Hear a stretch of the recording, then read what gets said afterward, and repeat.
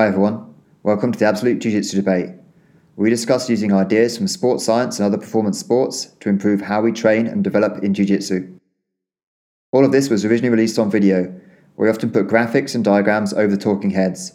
So if you want the full experience, check us out by searching Absolute MMA St Kilda, Melbourne on YouTube. Otherwise, enjoy the show. I'm here with Lachlan Giles discussing his preparation for ADCC 2019. In the last video, we discussed how Lachy approached his 8-week-long ADCC competition preparation macrocycle. Now we're going to jump right back into the discussion and look at Lachy's goals for the skill development macrocycle, before zooming in further and comparing what Lachy was doing on a daily basis and how it changed as he switched from skill development to competition preparation. So Lachy, we just talked about the ADCC camp, but in the skill development period of that, your focus was purely on wrestling and leg locks. Is that really what you were just working on? Predominantly, yeah. So that's, those are the key areas. I was trying to do some private lessons with our wrestling instructor as well, which would be a training slash, like it's not just a technical lesson. It's usually I'm training with them and trying to get feedback kind of through that and technical advice and drills as well through that. Yeah, and leg locks as well. So, most of my specific training would be from either some part of the entry or some part of the leg entanglement to try to get the finish. Was there anything else that you were doing? Were you like filming your sessions and looking at what was happening during that skill development phase that allowed you to develop your skill more quickly?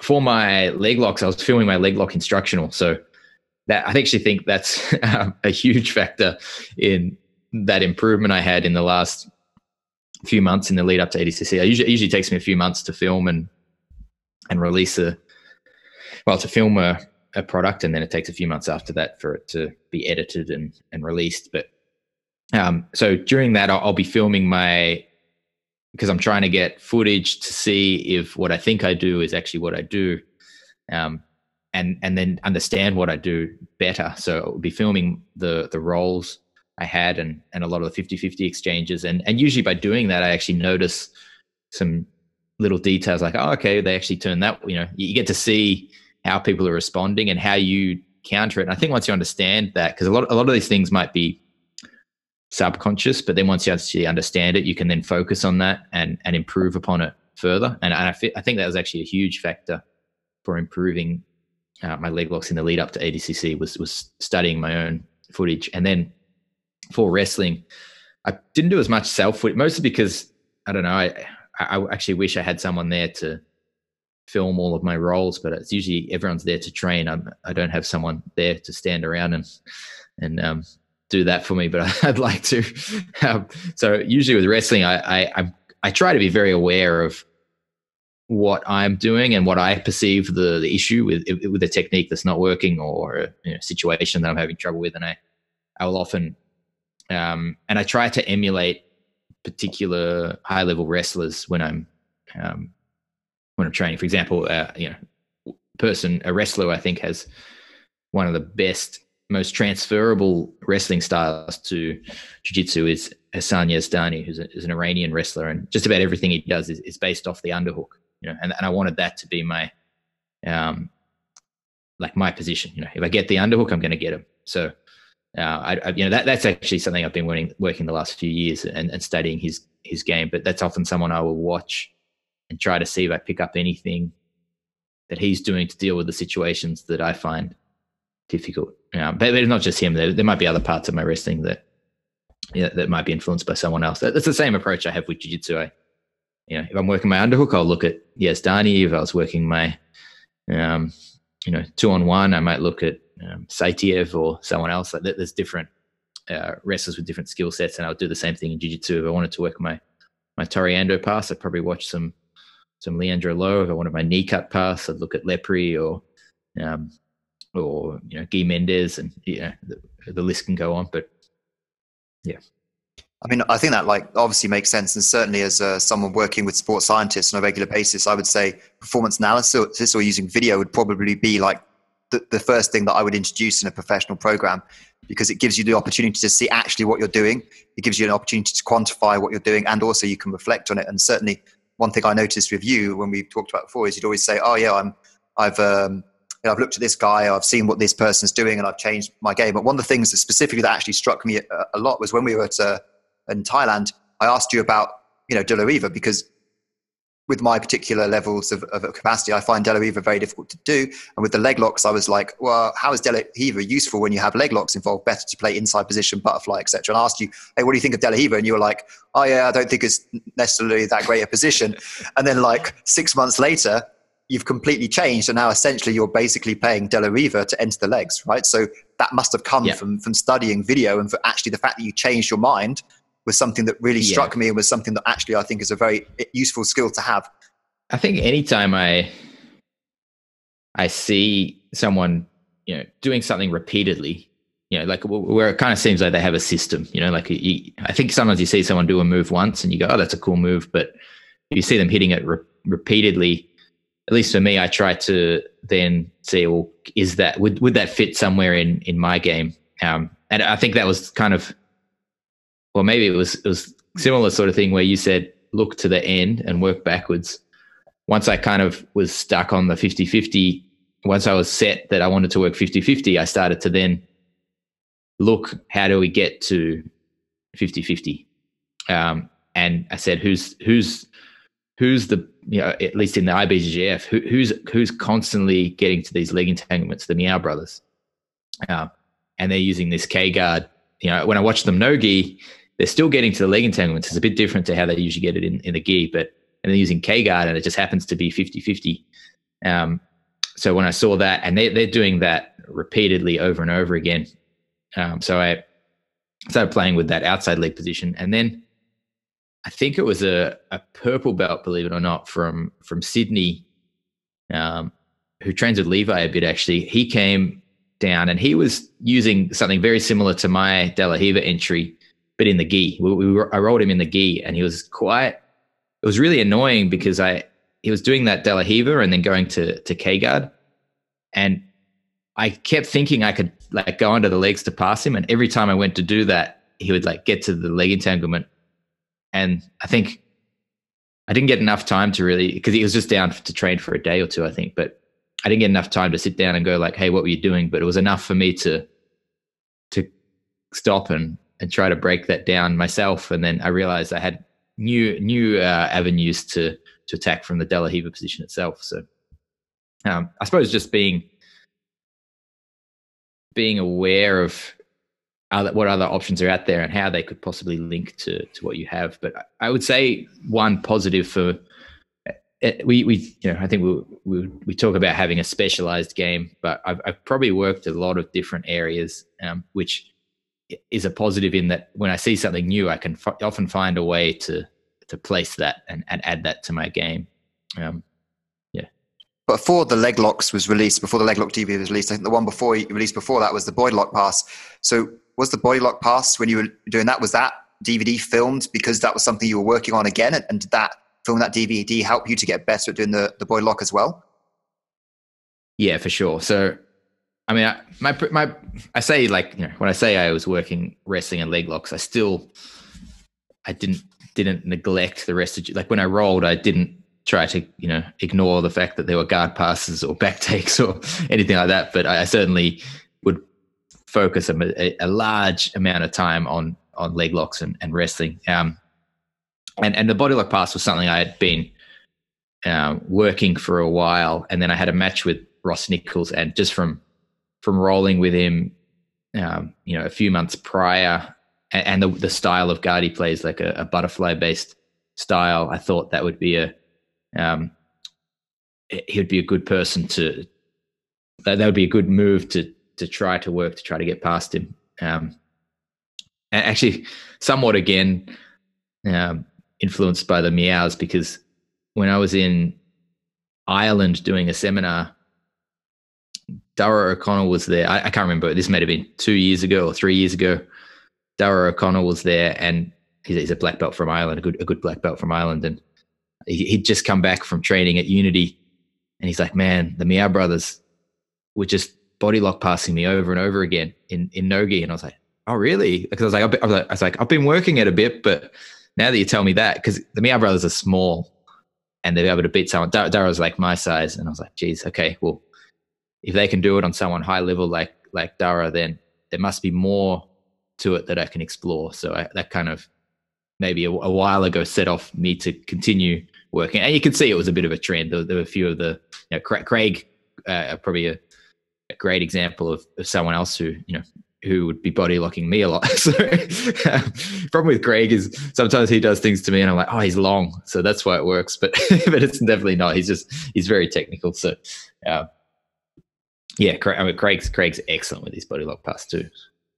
And one of the elements of your DVDs is you always have that bit at the end where you show video footage of you rolling. And I guess it's from watching those rolling footage that you started to notice and improve your game as well, right? That's like the thing, because obviously analyzing someone else's video is different to watching your own video. And I think a lot of people in jiu-jitsu analyze other people's video.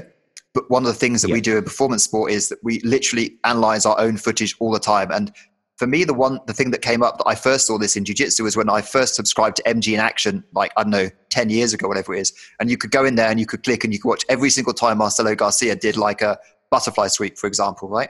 And you go in there and you see how many times he armbarred, and then butterfly sweep would be like 5,000 times, and armbar would be like 200 times. And you're like, wow, you can see this guy's game. And the fact that he's hitting this butterfly sweep 5,000 times, and there's 5,000 clips of him doing it, that is, for me, that is exactly performance analysis. Is you're able to watch what you do and then see if there's ways in which you can improve. And also you can then quantify through that performance analysis where you're getting stronger at and what you're getting better at and how those things improve. So I thought like that, I think that must be a key factor in your game, and actually something I'd probably suggest to you would be, hey, keep doing that. Maybe do more of that. Maybe that's somewhere that really gave you an advantage that you wasn't immediately obvious, because you weren't doing it for that reason. You're doing it, because you're developing a DVD. But I mean, I saw the benefit of it as well. Yeah. I mean, at the moment I spent, the last 6 months on guard retention, and that's an instructional that's in development too. And yeah, I feel like that's improved out of sight compared to where it was. Which is, are we talking about guard retention soon? What's next, or is that not part of today's discussion? But that was something that obviously my two matches I lost in ADCC were, which was against Lepre and then against Gordon, came about because of actually kind of a similar. In both cases, it was a poor proactive framing, which allowed the underhook. Against Gordon, I went from like a lying down to trying to sit up, and he shot an underhook at that time where I should have been framing.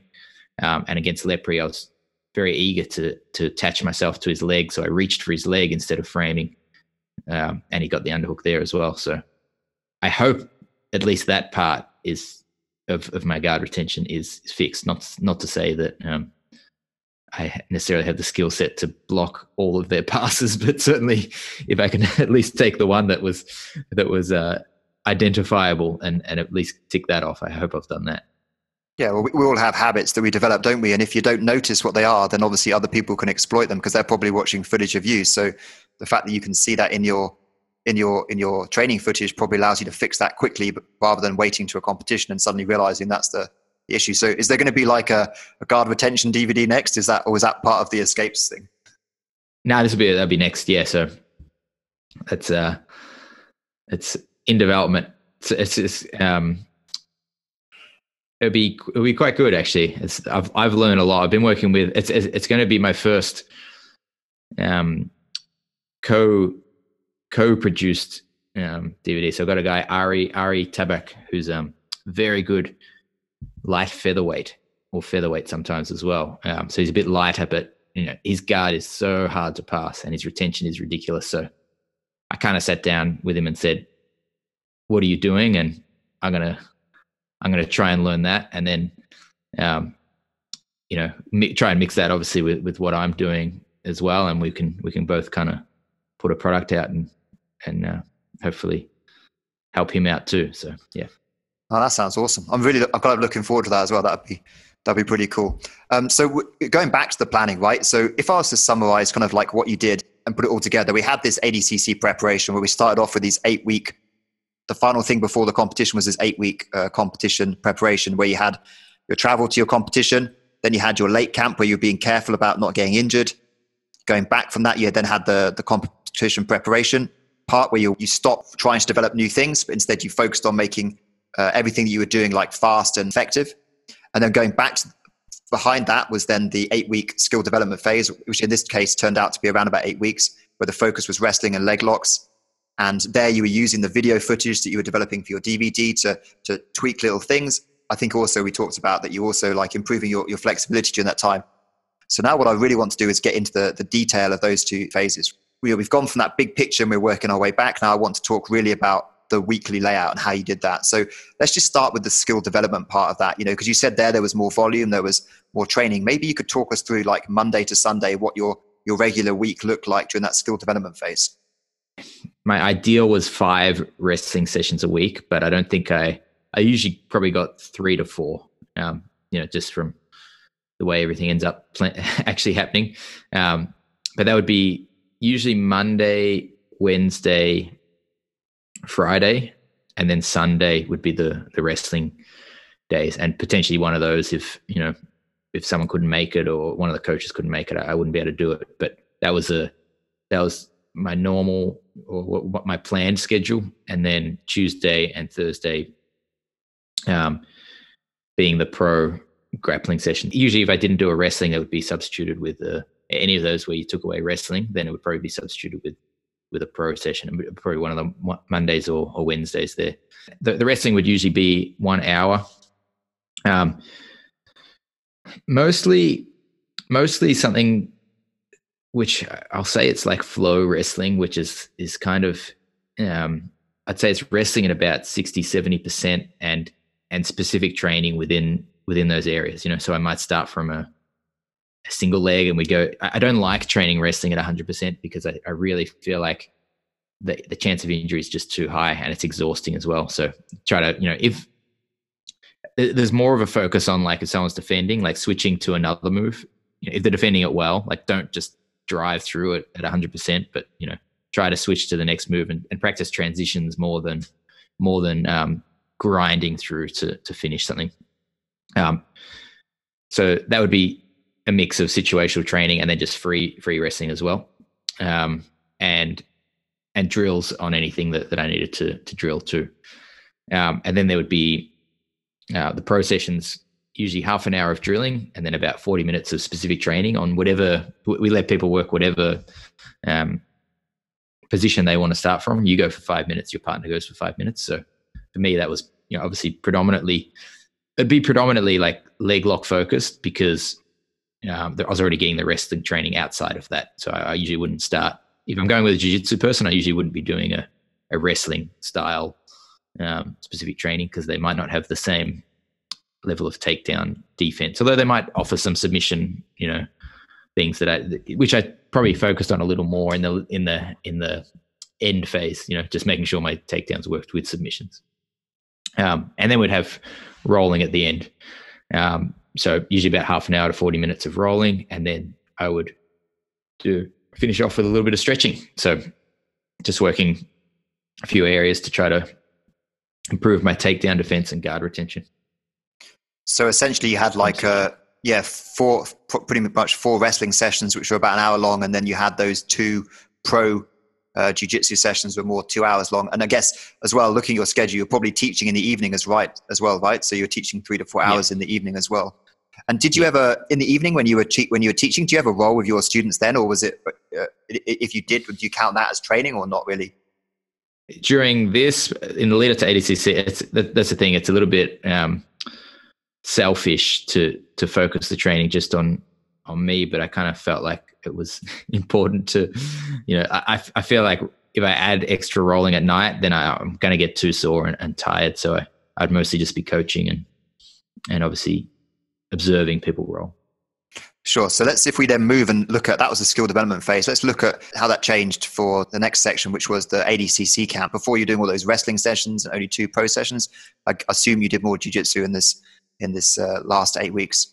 I would still potentially, if there was one of the wrestling coaches was in, I would do a wrestling as a substitute for a BJJ role. So one of our coaches does train a bit of jiu-jitsu, or would come in to kind of work some of his wrestling with some of the other jiu-jitsu guys. So if I was going with him, I would work wrestling and otherwise I'd do jiu-jitsu. But yeah, that would be a half-hour warm-up for drilling, and then it would be, for me, it'd be, you know, three lots of 8 or 10-minute rounds of rolling. You know, this is roughly, sometimes we do mix that up a bit, but 3 lots of 8 or 10-minute rounds of rolling, and then at the end we would do that kind of ADCC round. So we'd have kind of everyone sitting around, and 2 people, like one of the people who's competing in ADCC and someone who's not, or maybe 2 people who are competing in ADCC, those 2 in the middle, and replicating an ADCC competition. And we would do this twice a week, which was, you know, you're counting points. Someone's